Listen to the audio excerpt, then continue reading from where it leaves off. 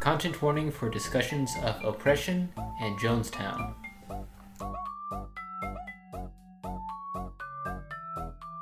Hello and welcome to the Billy Shears Club. I'm your host Caleb Clark, and with me today we have Leo Casey. How are you doing today, Leo? I'm doing pretty good. Excited to talk about these albums. Glad to hear. And today we do have two lovely albums for you folks. We have the original Broadway recording of Wicked and Mexican Moon by Concrete Blonde. How about you take us off with a little bit about Wicked? So, Wicked is a Broadway musical that came out in 2003. The lyrics were by Stephen Schwartz, and the play itself was by Winnie Holzman.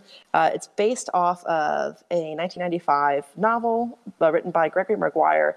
Gregory Maguire originally wrote the novel.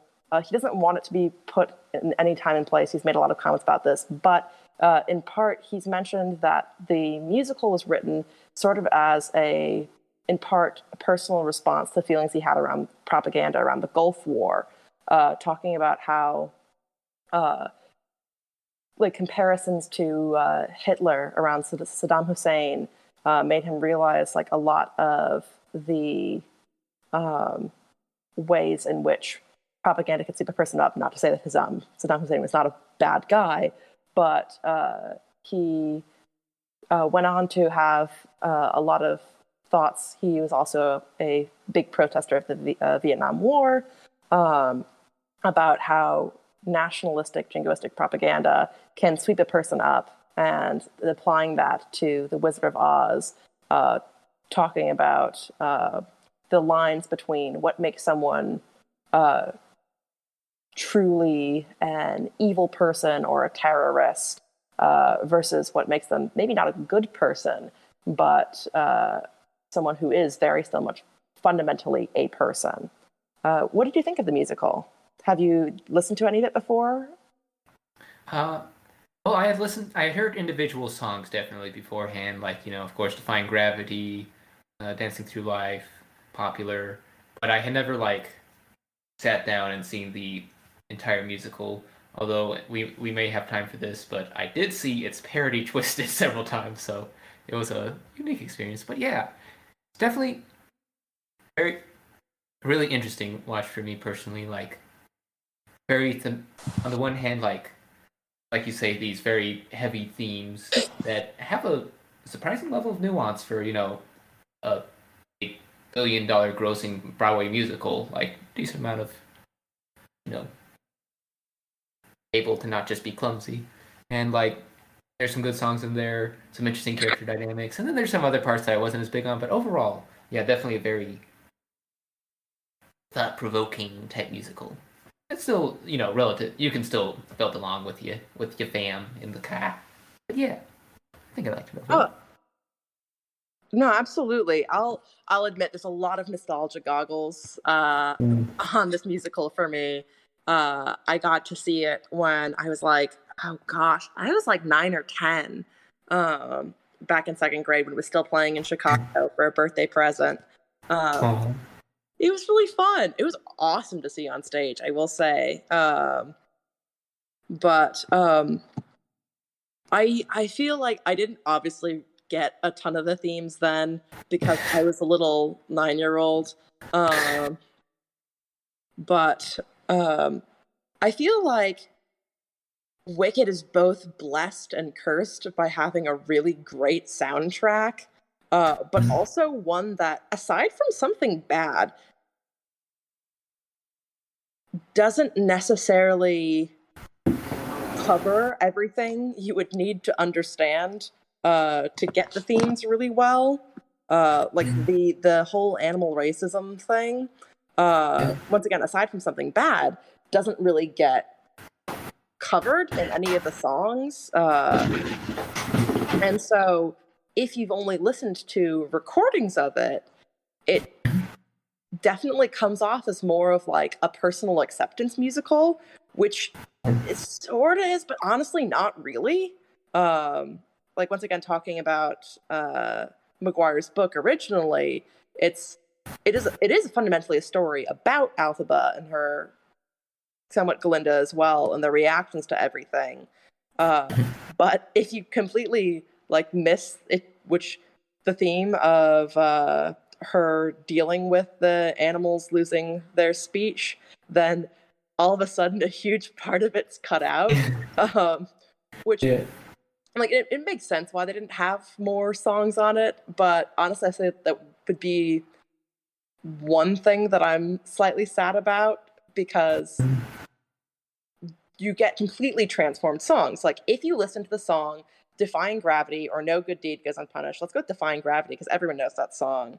Without the prior knowledge of the rest of the musical, it sounds like, oh, I have to go my own way. I can't not be myself. Like otherwise, I'll be to be accepted, which is sort of true.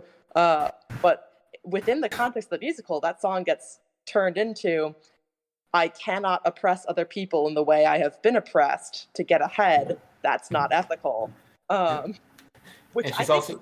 Oh, sorry. I interrupted you. You go first. Oh, No. you go. I was jumping in. No, you. Rock, paper, scissors. All right. 1, 2, 3, scissors. Yeah, paper. Okay, you went out, but all right. Cheat. I mean, you're cheating for me, so I appreciate that. But your flattery will not go unnoticed. Oh boy. But it is a very.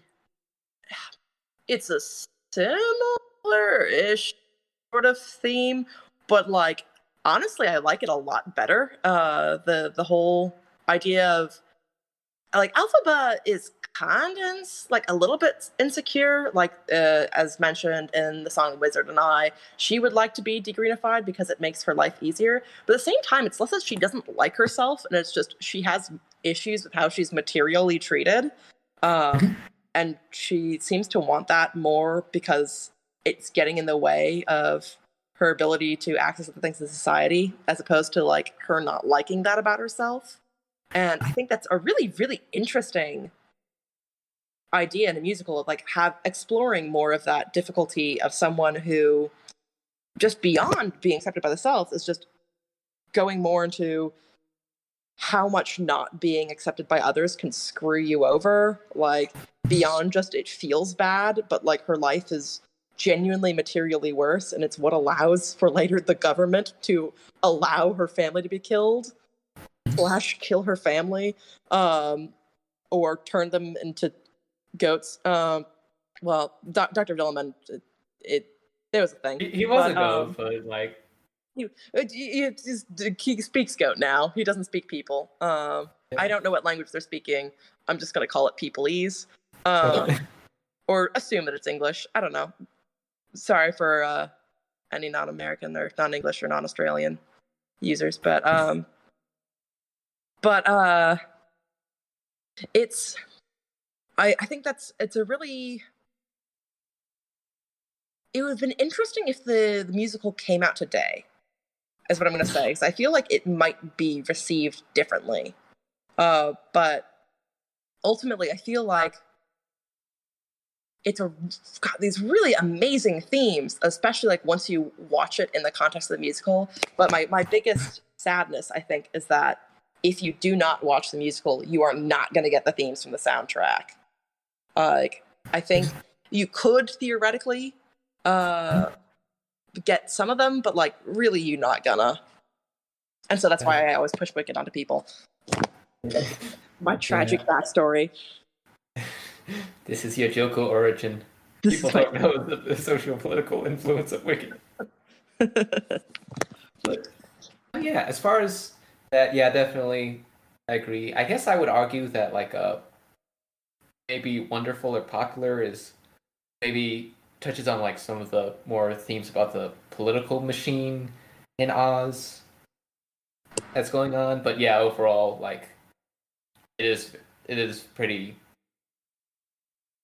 broad strokes how the songs connect into the plot. Like, which I think that was probably part of that might have been like, you know, it would help just generally make it more palatable to a wider audience, because this is a huge musical, like it's the fifth longest running on Broadway. It's the second highest grossing on Broadway of all time. So like part of that success is that they probably toned down the political aspects and the big the musical numbers, and also like you had said, like when it came out was 2003, which opposed to the last several years, which have been hyper media aware, tons of think pieces, was not a hugely media literate time in America. It feels like, from what I can generally tell. So they were probably trying to sneak it in, and not get Dixie chicked. Yeah, no, that 2003 seemed to be more of a popular time for smug neoliberalism, which Wicked was not. And I think it's part of why it got pegged more as a piece about personal acceptance, because that just generally tends to be a more palatable idea than a piece about the material conditions of the oppressed activist. But yeah, no, and I feel like also the musical in general was about Elphaba, and once again, secondarily, Galinda's relationship with that. And I get why they did it, but tis a slight bummer. But the songs are absolutely all bops. Like as you said, I think Popular and Wonderful once again do a really good job of talking about that. But once again, more in context. I feel like Popular, outside of the context of the musical, it seems like Galinda's being very vapid, and sort of at the time when you first see it, it does feel like Galinda's being very vapid. But in some ways, I think she's kind of right within the context of, like, morally, no, but the second half of the musical is very much depicts how much public image can make or break you in the world of politics, and she's absolutely writing off her very good public image, like the fact that she can talk to people well, and the fact that she doesn't make a ton of waves leads to her getting the job that Elphaba wanted, despite not being the first person asked for it. Her story, like, getting completely rewritten, her getting all the public adoration, although at the end of the day, it feels very hollow for her. Like, I really like that part of Thank Goodness. The like this is what happiness feels like, I guess, and like kind of the start of her turn. Gosh, they have such a tragic friendship. I love Elphaba and Galinda's friendship so much. Well, I shipped them before I knew what shipping was. I'll be real.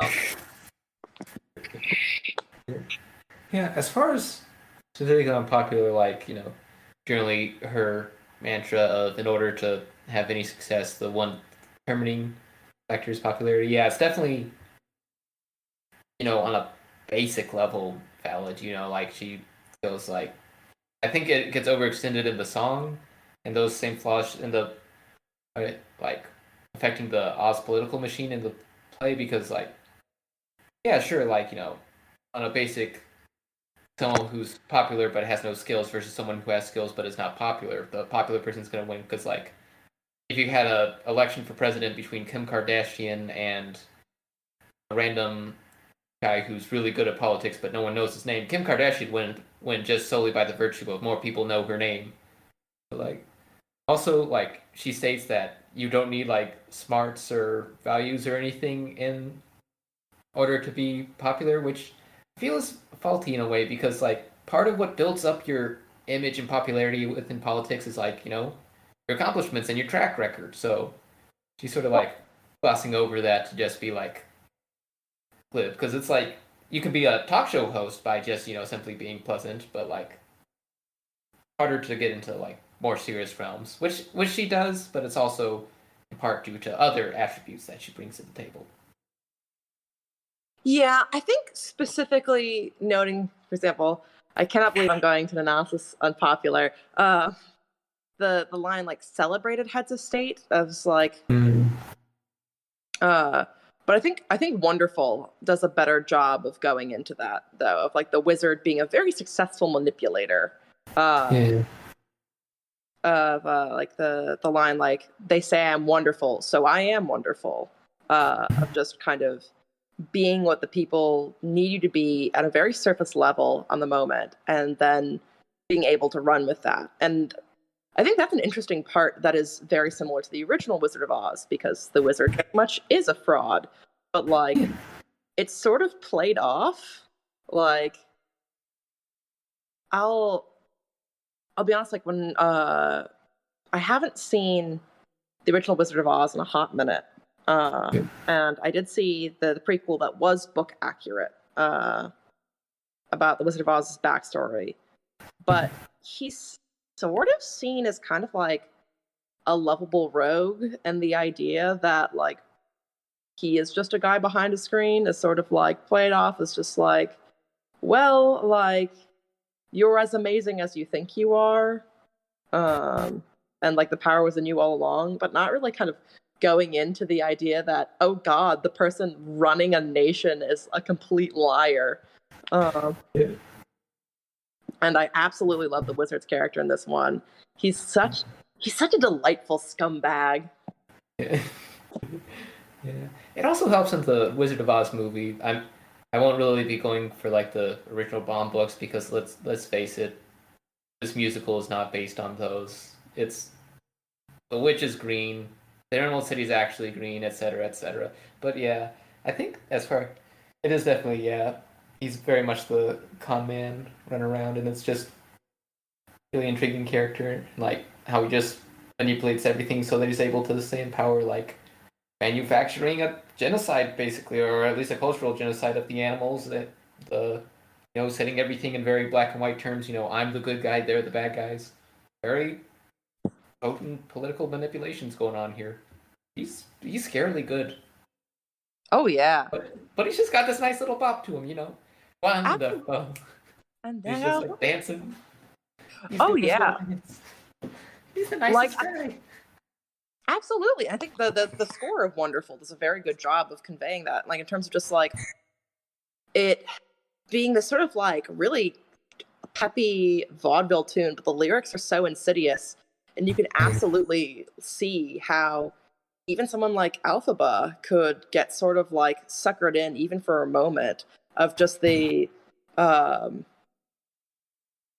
like the wizard is very like the song is very good at like making you feel good.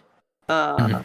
Like it feels good to believe the stuff he's saying. Like with both just like the tune and the lyrics, it's just like, yeah, like things are wonderful. And just similar with his little bit in the opening number, the like the have another drink, my dark-eyed beauty.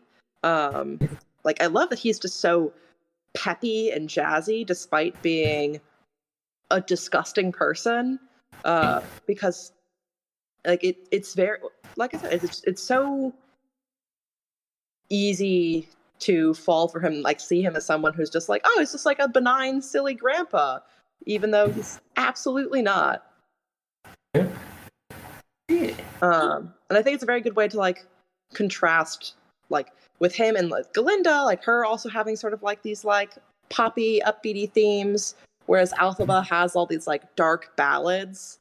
Yeah. And it very much plays into like this is the image that these people have. It's just the wizard could sing some reprehensible and it would sound really nice and bubbly, like the French national anthem, being horrifying while sounding just very upbeat. But Alphaba could be singing something really nice and it might sound kind of spooky, but just that you have to actually pay attention to what they're saying as opposed to what they're conveying. And I think that's a really fun addition. Yeah. That does remind me of one of the things that I had about the musical that was hot on. Like you mentioned the great use of lyrical dissonance throughout, and that is definitely one of the strengths as far as like composition. But I don't know, something about the score was always bothering me, and I realized is that like it just sounds very middle of the road, like as in like for the around like late '80s to early 2010 style musical, where it's got sort of Andrew Lloyd Webber style fanfares and pop rock influences mixed with more of the Disney Renaissance sensibilities, and it's just very, it's not bad. It's just the standard, which I feel like if they had, if they had like leaned into how the original Wizard of Oz movie sounded, where it's like super sugary, almost a boatload of Narman Glurge, like that soundtrack is just so cutesy and like quaint and all that. Like if it sounded more like the Munchkin song and like if I only had a brain, they sort of go in for like a popular and wonderful. A lot of the more upbeat ones are still very. They could have been in Rent. That's what I'm saying. The compositions could have been in Rent. Yeah, I will say. Well, I probably like the score a bit more than you do. I will say, I think Dancing Through Life in One Short Day is the biggest victim of that. Yeah. That's the song I skip every time. And also it's just not very thematically important. Like, it's just kind of a meh. And I will also say, as much as I like the lyrics and themes of like For Good, I feel like that also is a little disappointing to me. As I don't know. I think you described it the best. Of just like it sounds. It's not bad. It's just there's not anything particularly special about it, and maybe it's because I've heard it sung at like a million talent shows. But I feel like, I mean, No Good Deed and Defying Gravity do a better job than For Good, which is just sort of like sweet ballad. Something Bad is actually a pretty good song, in my opinion. Like the way that Dillman sings it is just like kind of like the hurried, like he's whispering, like he's almost like afraid to say what's going on out loud as like a virtue of it being true. And like you said, Wonderful and Popular are very fun thematically. I think Couldn't Be Happier is also good. Just like the going back and forth. Between the style of the intro song, where it's these like terrified villagers, and then it's just like, oh, but Galinda's here, and she's just like all poppy and happy, and then Fiyera's like, how are you okay with them saying that she's so evil that pure water could melt her? Also, nice job script for avoiding a holy water reference. I could tell that that's sort of what they were going for. But nice job. I do really like the opening song, though. That was a bop. The No News She's Dead. Yeah. I don't know. I liked the very opening, Good News She's Dead, because that's like so dramatic and such a dissonant note, and it fits so well with like a Ding Dong the Witch is Dead type thing. But also, it just like I don't know. That was one where like. Again, the very big, it almost sounded like sort of Hunchback of Notre Dame style that crept in. Like that was a little bit much for Munchkins, but I don't know. That's another personal taste thing. Yeah, I personally, because I was a big fan of the Hunchback of Notre Dame, I think it might just be a taste thing as well. I really like also the bit after Galinda starts trying to talk about Alphaba's life, like the line that so it couldn't have been easy, and then they start singing over her, like the No One Mourns the Wicked and the dissonant, and I really, really like that bit. Yeah. That's another thing that I enjoy. I love the framing of the musical as like this is a story that Galinda is telling in some way, trying to set the record straight. And I like the like at the beginning, like first of all, the beginning, like the funeral's like the Good News She's Dead is like her covering up the fact that she helped her friend fake her death with her boyfriend to run away, which is fantastic. But I enjoy like that fact becomes more heartwarming as the musical goes on, as like you see like the horrible stuff and you see the fact that like she really sold out hard at the end of Act 1, and that Alphaba doesn't even have the heart to be mad at her because it's just like, yeah, fair. Especially considering she doesn't have much to lose as Alphaba. but like at the end, she's just like, no, I don't want to see you be a bad person. Like when she's got Dorothy captured, but I do want to try to carry on the work you do. Maybe not in the same way, definitely not in the same way, because she's a very different person. But I love that framing device, and that's like a really good way to demonstrate it back and forth. And it once again, that's another one of those songs like For Good in that regard, that in the context of the musical, it's so much juicier because it does a better job of showing like, no, like genuinely what Elphaba has changed in Galinda for good, and the fact that Galinda doesn't let her kill a child, because that would be bad, or so I've been told. No death for people under 18 yet. Yeah. Once they're 18, it's fair game. Most dangerous game. Oh no. No, not actually. But no, going back, I can understand definitely being kind of tired of the style. I think once again, me seeing it when I was younger and listening to it more when it came out, and then listening to other stuff that sounded like it, makes me think of like Wicked first. But I think it's one of those things where it's kind of like Star Wars in that regard, where if you see a lot of stuff like it, it's not going to be very good.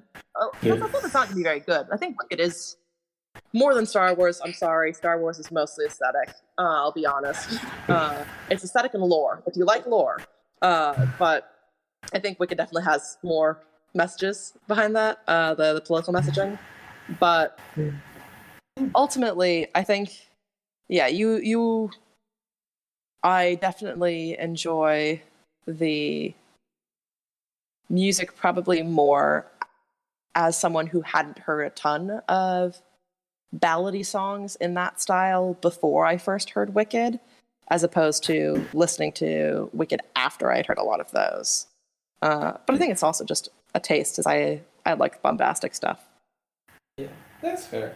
I will say I actually did like a For Good pretty well, and I felt like the sweeter style was pretty well suited there, just because it's like their send-off song to their big complicated friendship that went from embittered opposites, enemies who like deeply resented each other, to Glinda trying mocking her, but Elphaba seeing it as kindness because she doesn't pick up on social cues apparently, and then like being nice to her, and so Glinda realizes that she should probably be nicer, and then they become friends, but then it tears apart because again the political stuff, and then they're like trying to make it work but not really, because also it turns out that Fiyero wants to eat his vegetables, but then at the end they realize the value they have for each other.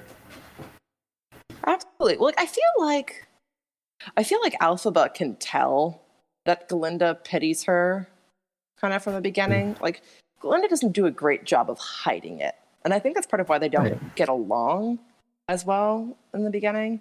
Like, during... Oh, which song it is where she gives her the hat? Is it Dancing Through Life, or is it I'm Not That Girl? I think it's in Dancing Through Life. Yeah, and Dancing Through Life. That was the one that had a lot of the little skits in the middle, and it's like the one where they all go to the dance hall, and then Elphaba's just like, yeah, I'm wearing my hat. Yeah, I feel like that one she definitely... I feel like it's more like she's taken what she can get, in terms of like, you know what? Someone's being nice to me at the very least. Like, maybe it's out of pity, but like, hey, at least I get something nice. Like, I feel like from the beginning she can tell that Galinda's kind of fake. Like, the general attitude and loathing, which I love, by the way. It's such a gay song. It's, God, I love the idea. I love the idea of like a song that is framing being a rival of someone as like in a very romantic way, like the What's This Feeling? That's the name of the song. It just like kind of around it, just like, oh boy, I'm having feelings around someone, and that feeling is hate.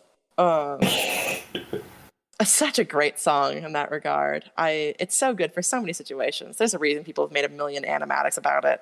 Because musically, it's very fun. Like the harmonies are really good. Like the beat is very boppy.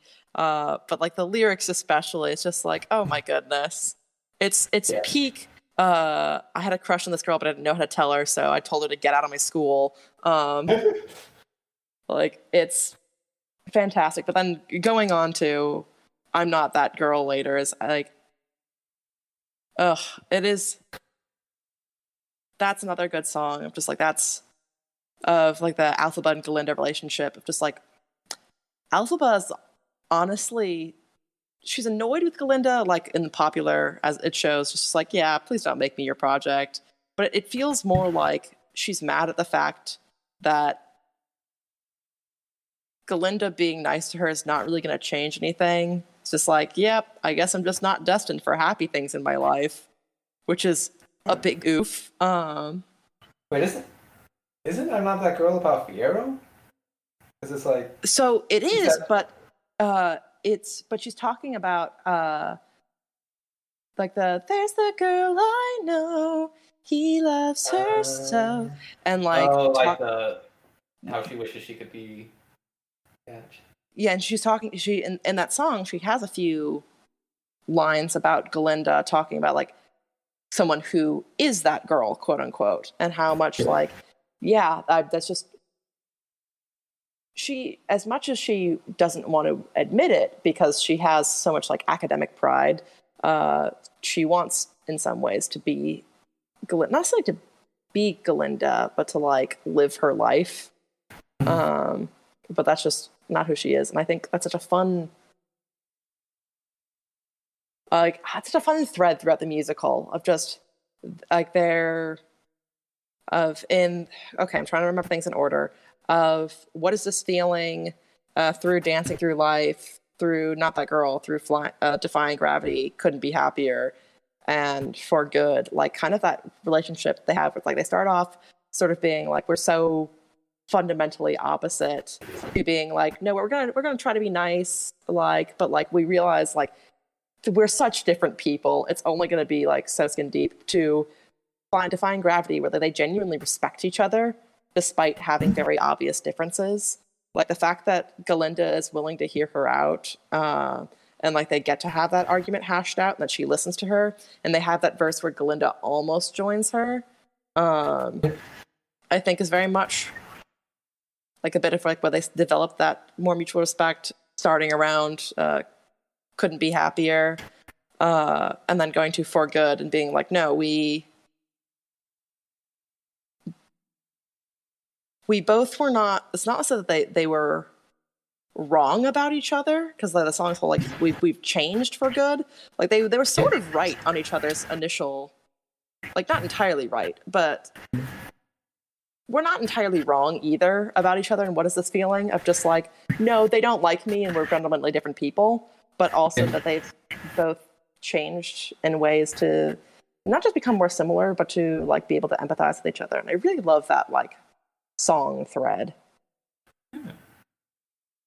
Good. It's probably one of the big strengths of the musical, like just that relationship and how it evolves. I think that's probably one of my big parts. Absolutely. What would you say was okay? What would you say favorite song and least favorite song? Favorite song would probably be either No Good Deed or honestly I can go like from day to day between like a popular Loathing and Wonderful as like the happy song that I like the most, but No Good Deed is definitely my favorite overall, I think.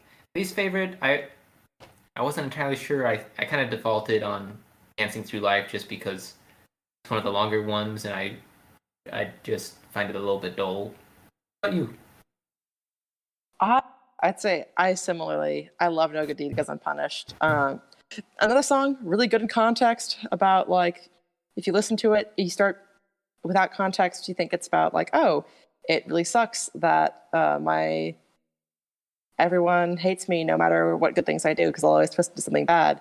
And like, but the more context is just like, and then the government uses it as an excuse to be okay with my family getting killed. And that like my bad PR is literally undoing all the work I'm doing. Yeah. Should I try? And I think that's a really, really heartbreaking but really interesting song. I liked the one. It's not on a lot of the soundtracks, but I like the song when Nessa is going evil, which is it's super yikes, but it's a really interesting bit on how much someone can let how Alphaba could have turned out if she wasn't a good person. Yeah. A very good song for someone who is bitter at their own hard knocks and Yeah. then lashes out. I mean, I also like What Is This Feeling? Because it's hilarious and lesbian. Least favorite, as I said, I could Dancing Through Life, I agree, could have been cut down, but I think One Short Day is the worst because there's no thematic value in it, in my opinion. And it's just not particularly musically interesting to me. So there we go. Yeah.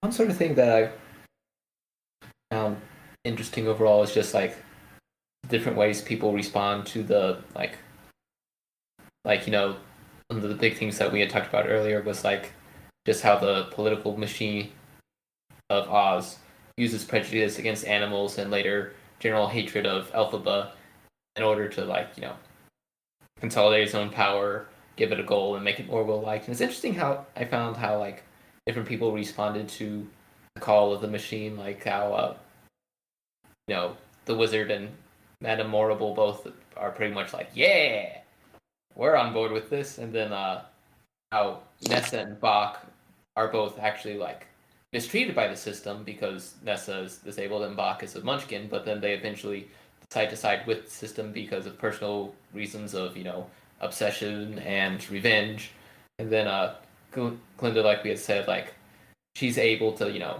exist within the system and become a public figure, but she becomes disillusioned over the musical, and then we have Fiyero who it starts okay, but eventually grows disillusioned because he doesn't have any real heart in it and realizes he needs to follow his morality.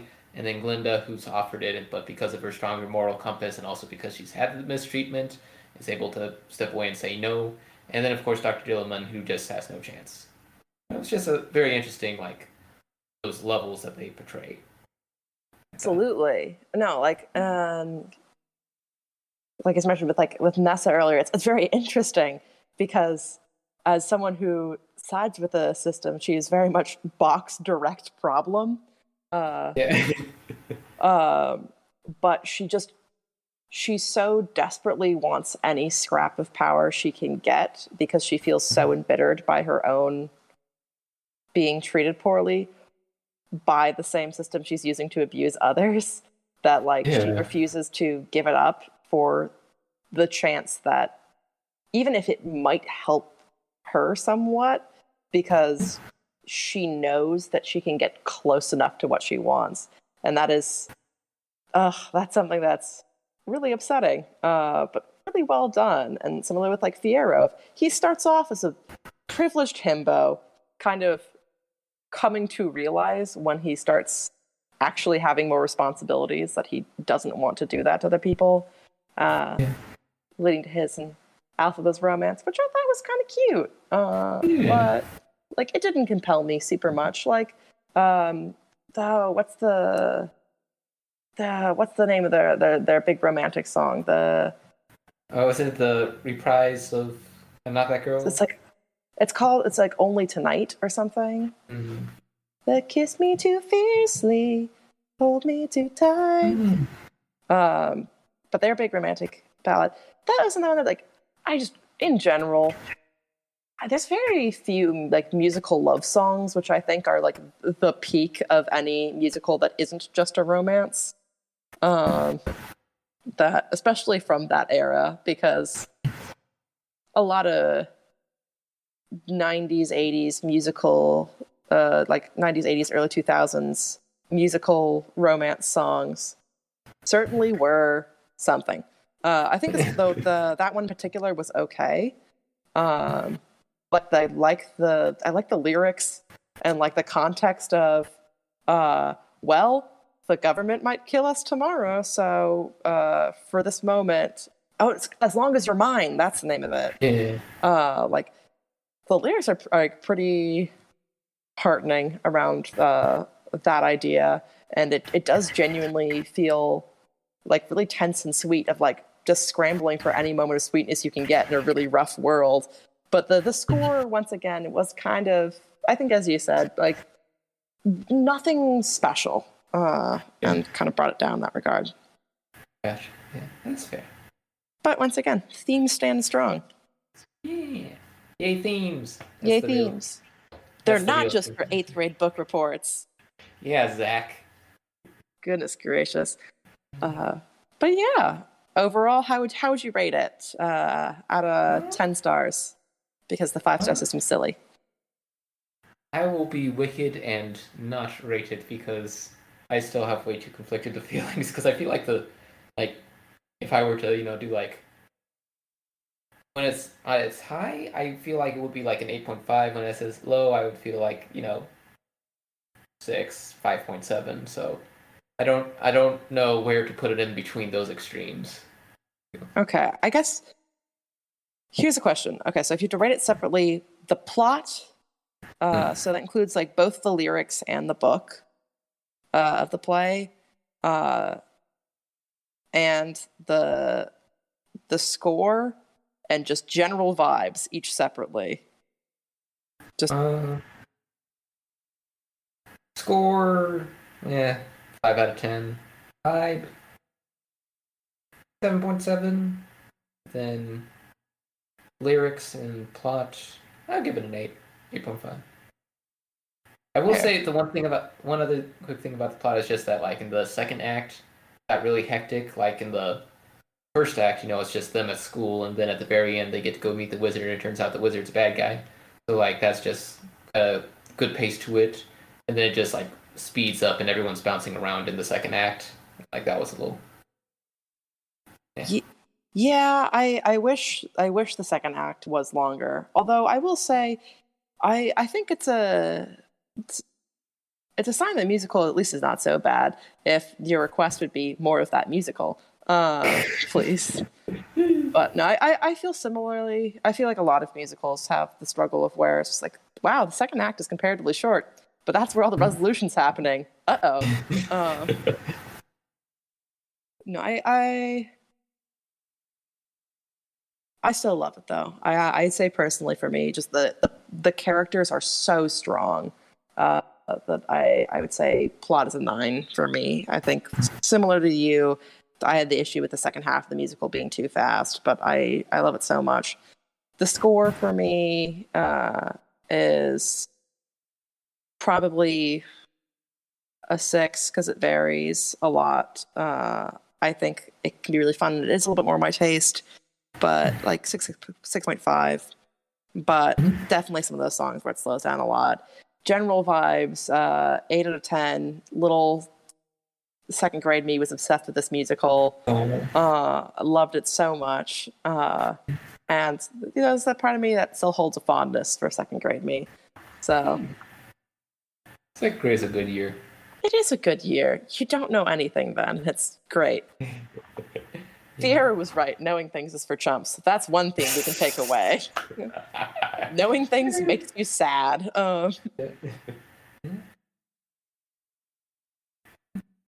Background of a Concrete Blonde. So, starts off in early 80s LA when two people named Johnette Napolitano and Jim Mankey are both working as studio hands for a musician named Leon Russell.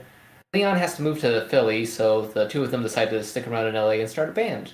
First they call themselves the Dreamers, then Dream 6, and start, building up a rep in the post-punk scene there.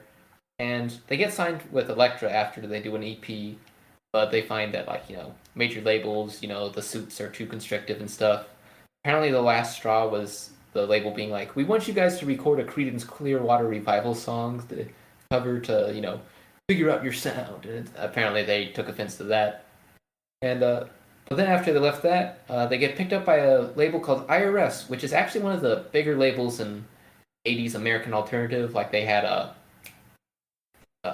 Ball of Voodoo, they had the Fine Young Cannibals, they had Oingo Boingo, they had Go Go's, they had REM, and so they're going to get a lot of more creative control there. And the label's main suggestion is just, there are a lot of bands running around right now with Dream in the name, so maybe try and think of another name. And Michael Stipe's like, well, you guys have, your lyrics are all kind of soft and introspective, but your beats are hard, and so you might want to like do something that plays with that. And so they pick Concrete Blonde. They pick up Harry Rushikoff as their drummer, and they put out an album, self-titled debut, that's pretty well received. Except it turns out that their contract was really bad.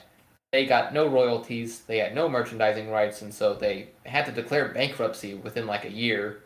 And with the heightened, attention from an entire band goes bankrupt, IRS negotiated the contract so that they would be able to, get some money and survive. And they did decently in sort of like the regional underground scene. Like "Hot as a Bullet" was a good college rock hit.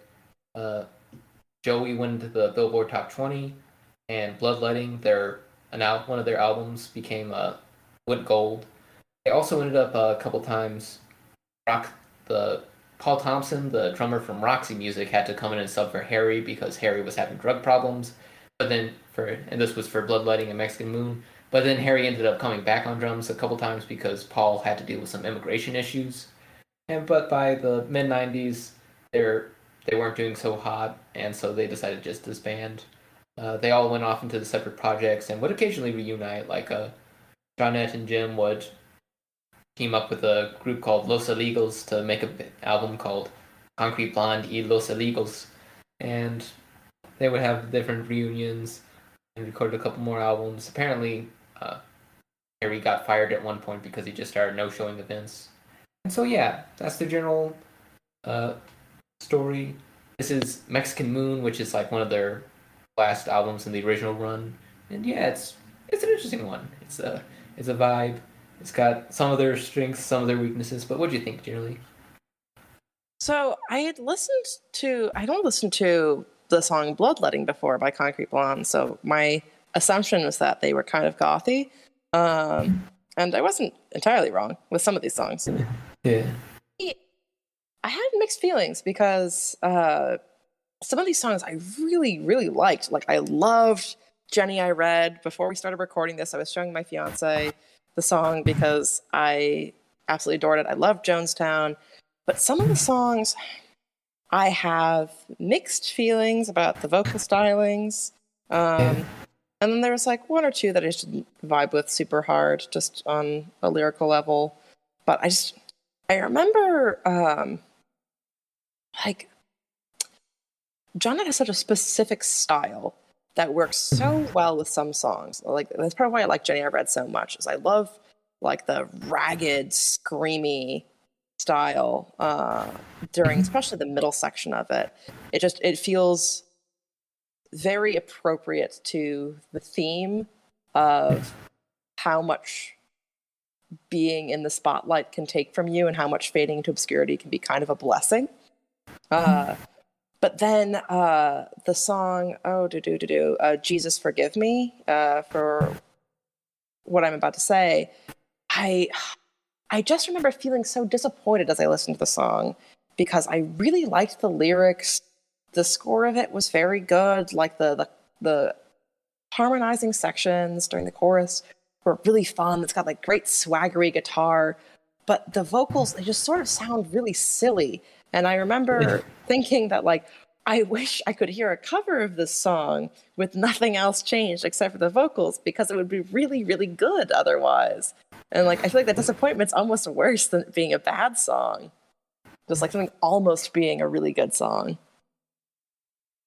Yeah, I definitely agree. The beats on here are really nice. They have a really good tight sort of, I guess, like hard rock, but a little bit more theatrical and gothy style to them. But yeah, on the lower end when she does a lot of silly voices, and also when she like is going for quieter moments, I felt like she doesn't really quite have the chops to pull those off. She's like a very throaty, bluesy, blunt instrument type of singer. Like like my comparison that I mentioned to you when we were texting about was basically emo Cher is what she sounds like, you know. Very good for the big power ballad moments, but when you try to get her on some softer stuff, it's not quite as good. So yeah. But when you get No, on it was. oh, sorry. Oh, sorry, I interrupted you. I was gonna say like one moment that always gets me is in Under the Mexican Moon, which is a really pretty song with like the softer guitar. Oh yeah. But like whenever she does the little eyes, like that just sounds so silly. And it's like, come on, Johnette. Yeah. I will say I love the percussion. I don't know if that's like it's like a maraca or like a tambourine or something, but like the percussion during Mexican Moon I think is really nice. It's very relaxing. Like I could absolutely like there are some songs where there is like an intentional or otherwise dissonance of like the themes of the song to like what you could see yourself doing to the song. However, the Mexican Moon song does a very good job of making me feel like I could absolutely meet an old lover that I didn't intend to, running away to Mexico, and I don't know, maybe share a tragic dance with them or something, or maybe share like a wistful dance, not tragic, but it's it is the score is very thematically wonderful in that regard. Yeah, definitely. Really pretty one. A while ago, I was doing a project where like I reassembled one of the Twilight soundtracks, but with just '90s ones, and this was one of the ones I used for that, and that was fun. Really, Yeah, I didn't know yeah. that. Oh wait, yeah, I was thought you were saying that this was in Twilight.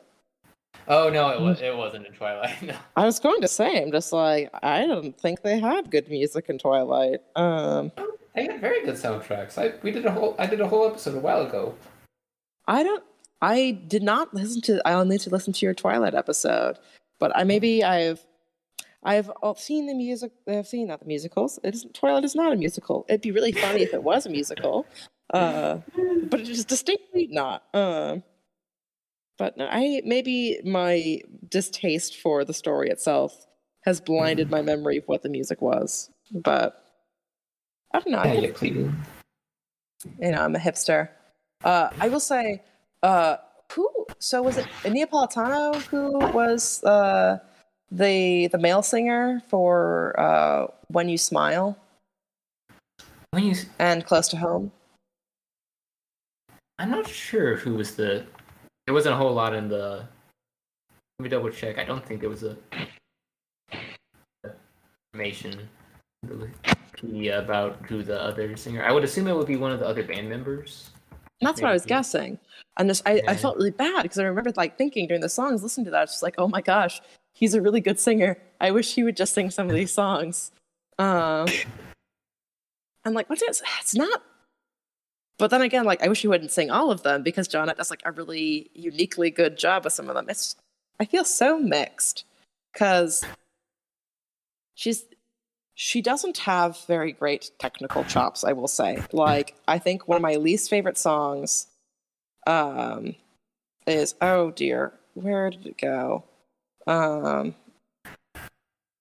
Is I Call It Love.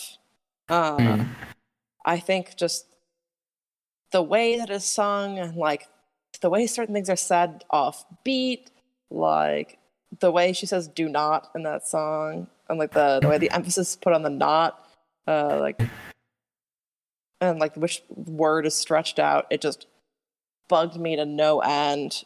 But at the same time, she has this really cool style in Rain that's like softer and smoother, and it feels like sort of like sad and rapid. Like the fact that she is not as technically good, but has this very distinct voice nonetheless, makes it feel almost like I'm listening to someone singing sad karaoke, and it very much drops me into the moment of the song. And so it's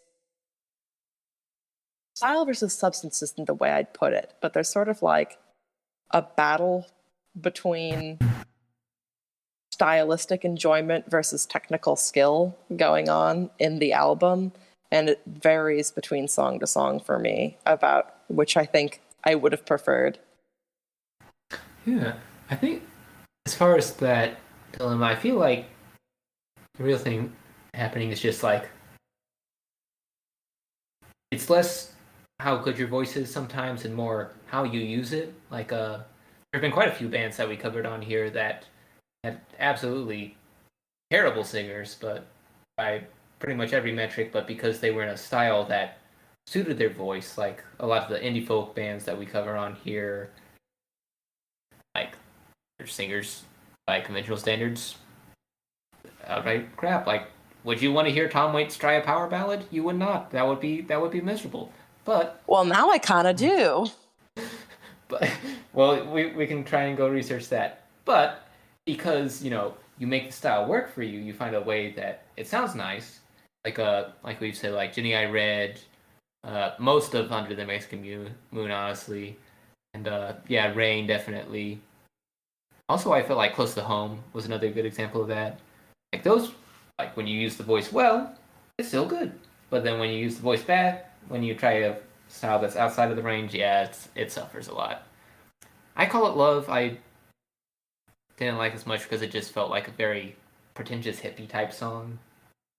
Just like yeah. Here's all the world's religions, but I call it love, because I'm enlightened. Yeah, I'll be honest. Kind of at the beginning, I thought it was going to go more in depth about like I thought the theme of the song was going to be like, oh, okay, like you are not very philosophically deep because all you know is what other people are telling you to think based off of like predetermined religions, and so you don't think for yourself. But then it just turned into like, nah, man, like God's not real, it's just love, with no further philosophical exploration. It's just like, this is annoying. And cool like story, bro. Now puff puff pass. Don't puff puff puff talk puff puff. Please stop. But like it was very interesting because like the verses I think did a better job with that, but then it just went and did the chorus over and over again more times. It's just like, oh, I see we are not going to thematically explore this. All right. I feel like Heal It Up does a slightly better job with that, but I'll be honest. Once again, I wish there was more thematic exploration in that one. And I'll admit, I also personally, it's an entirely a taste thing. I didn't entirely like the style Heal It Up was in, but I think she did a good job of singing it. The fact that she was given the opportunity to get to yell more. Like, I really love, I'm not saying yelling in a degrading way. I absolutely love when singers just get to go off, and singers who do that well. And I feel like she does a very good job doing the chorus of that. But I'll be honest, I wish there was more verses. I'd say I was honestly fine with what she gave on Heal It Up because a lot of the chorus is very nice, and the verses, they aren't like spectacular. They're kind of just general, basic conflicted emo love poetry, but it works for the song, and since it's got a good beat to it, really like it. Sounds like an evil Bon Jovi. Bon Jovi, I shot you through the heart. But no, like I feel like that song would be very good car music. I don't know how to describe it, but just like a song you play when you're having just a rough time sitting in the parking lot in your car or on the highway. I feel like Heal It Up would be very good for that. I feel like actually that's a lot of Concrete Blonde's, I feel like, music in general, from what I have listened to it, and I've only listened to some of it, so anyone who's a fan of it, take my words with a handful of salt. it feels very vibesy. Like, whether you like the lyrics or the score or not is not necessarily what you need to like it, but it just, something about it just makes you feel a certain way, and just, like, as I sort of put before, kind of drops you into a scene or drops you into a feeling, and you could see it playing in the background during pivotal moments in one's life. Yeah, speaking of general vibe, I feel like this album honestly did sort of come out at a bad time because it's just like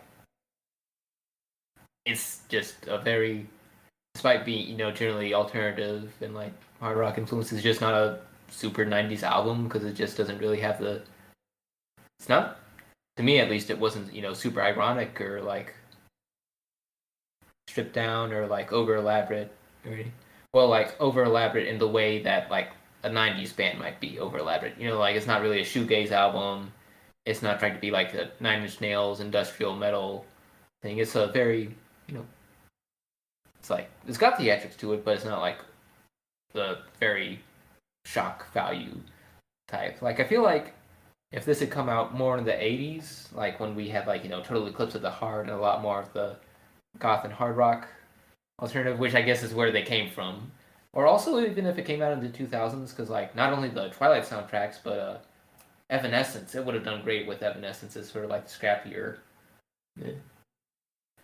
Yeah, honestly, I didn't know that this was a 90s album until you told me earlier today, which is why I was kind of concerned about the Jonestown for a bit, because I thought, like, I assumed that this came out not too long after the Jonestown thing, like, was brought to light in the news, and so I was just like, oh my gosh, this recording is kind of disrespectful. But then you told me when the album came out, like, oh, okay, this makes a lot more sense that they'd be using a recording that came out like 15 years later, as opposed to like 5 or less. Yeah. Yeah, it's interesting. You can hear a bit more of the modern influences and some of like the distortion. Like, I keep going back to the song partially because I like it, but Jenny I Read does a bit more of like the guitar distortion. I call it Love Does It, but I don't like it quite as much. A little bit of When You Smile. Like you can hear bits and pieces of some of like that sound that was more popular in the 90s, but the rest of it, like, especially it's, I think, I don't know how to describe it, but yeah, no, like you said, it doesn't feel very 90s. I think also just the fact that it was more string heavy as opposed to percussion heavy makes it feel more 80s than 90s. Yeah. Yeah, like how they bring out the like they have a full on fiddle for End of the Line. Like, yeah, that speaking of lyrical dissonance from earlier, that was an interesting song. yeah. That absolutely did not sound like I thought it was going to from the name, but I absolutely love upbeat songs about death, so that was a very fun surprise. Yeah. There's also like another thing that makes it very un-90s is just like it having more of like power ballads like Rain and Close to Home. Like those sound very 80s, especially like Close to Home, because it's just almost upbeat, and it's just sort of like acoustic strumming as they're doing a duet. Like, this isn't what alternative bands like so those songs sounded like. They sounded like a Better Man and Daughter and All Apologies. Like, they were heartbreaking. Whereas My Mind is another one, which I guess also came out in the late 80s, but still, that was like the prototype. But here they're just like, yeah, baby. Next we're gonna do a song about Ronald Reagan. Oh gosh, no. Please. I have to but no, I kind of liked it though.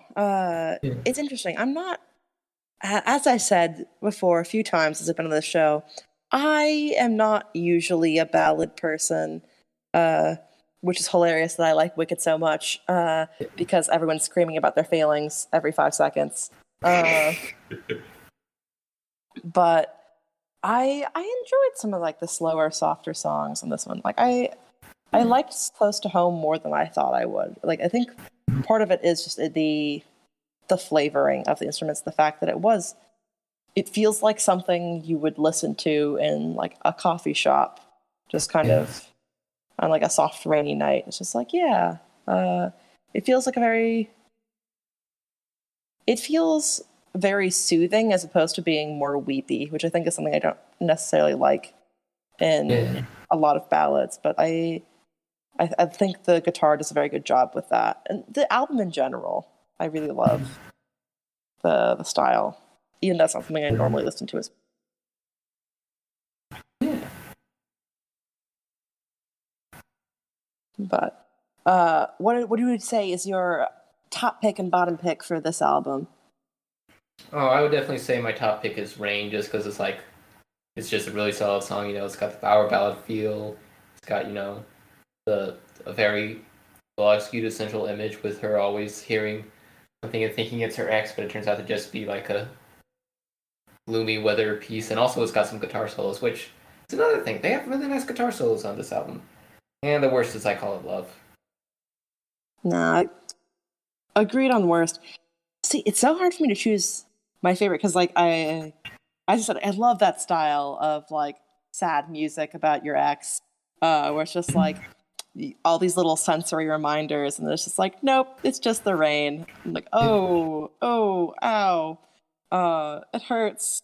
But the score for that one works so well with it too. I love the soft little guitar intro. I think it's one of John Ott's better sung songs. Like despite her having more trouble with the soft parts usually, she does a really good job with that one. Uh, the especially like the instrumentation on the verses, I think is my favorite part.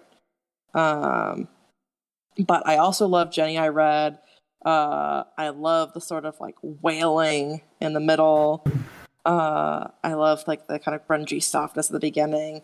I will say like the spoken lyrics at the end didn't do it quite as much for me, but Yeah. I like the lyrics themselves. Like I love the lyrics like that she has miles and miles of memories between now and then, and all they have are pictures, and that's such a really great way to describe someone being satisfied with their life, even if other people don't necessarily understand it. Um, and also Jonestown, like I liked the audio quality of the sampling. I like when audio sampling for songs at the beginning, kind of like Rob Zombie songs, are kind of like scratchy. It feels like you are listening to it through like an older radio. Um, the guitar, like a kind of like swaggery guitar and bass, are at peak in this song. It's a sort of similar, I think, vocal quality to Mexican Moon, pretty good. Like it, this song feels like sort of like I would not call it metal at all, but it's sort of like the way I describe it is if someone left it in the fridge next to an open container of metal, and it's just sort of got like little bits of flavor on it, and I love it. It's really good, and it's the lyrics are really nice too in terms of well, not really nice. They're upsetting theme, but it does a very good job of capturing some of like the blind fear and desperation around cults. Yeah. I thought it was fun in that regard. Thank you so much for introducing me to the album. I will definitely. This is definitely going on my. Quite a few songs are going on some of my Spotify playlists, and so I am always happy to find new stuff that I will obsessively listen to until I wring every last bit of dopamine out of the song. That's fair. It's the only way to listen to music, in my opinion. Mm. That's about all I got. You got any last? Any parting words? Both of these albums were pretty good. Like I said, I will admit I am personally biased towards Wicked, but I feel like we have both. On one end, we have themes, pure themes, and on the other end, we have some songs like a lot of good score and vibes, which I feel like yeah, Wicked and Mexican Moon are in two opposite camps. Where what parts I like about them, not quite opposite. I know there's some of the songs are really thematically good, but it's very interesting what I think about them first. Although both of them are absolutely good listens, I would 100% recommend. I would 100% recommend watching Wicked. That way, like we said, it helps fix some of the problems of the themes not being entirely apparent without the context of the rest of the musical. But similarly, I absolutely recommend, if you get a chance, watching some lyric videos for Mexican Moon. I think it makes the lyrics easier to understand at some points when on some of the songs where Jeanette's having a little bit more trouble. But overall, both very good soundtracks, and I would absolutely give them my seal of approval. Harp seal. Very cute. Good to hear. Good to hear. Well, that's about all the time that we have for today, folks. The albums that we listened to were the soundtrack to Wicked and Mexican Moon by Concrete Blonde. I'm Caleb Clark. And I'm Leo Gacy. Thanks for listening to the Billy Shears Club. Bye-bye.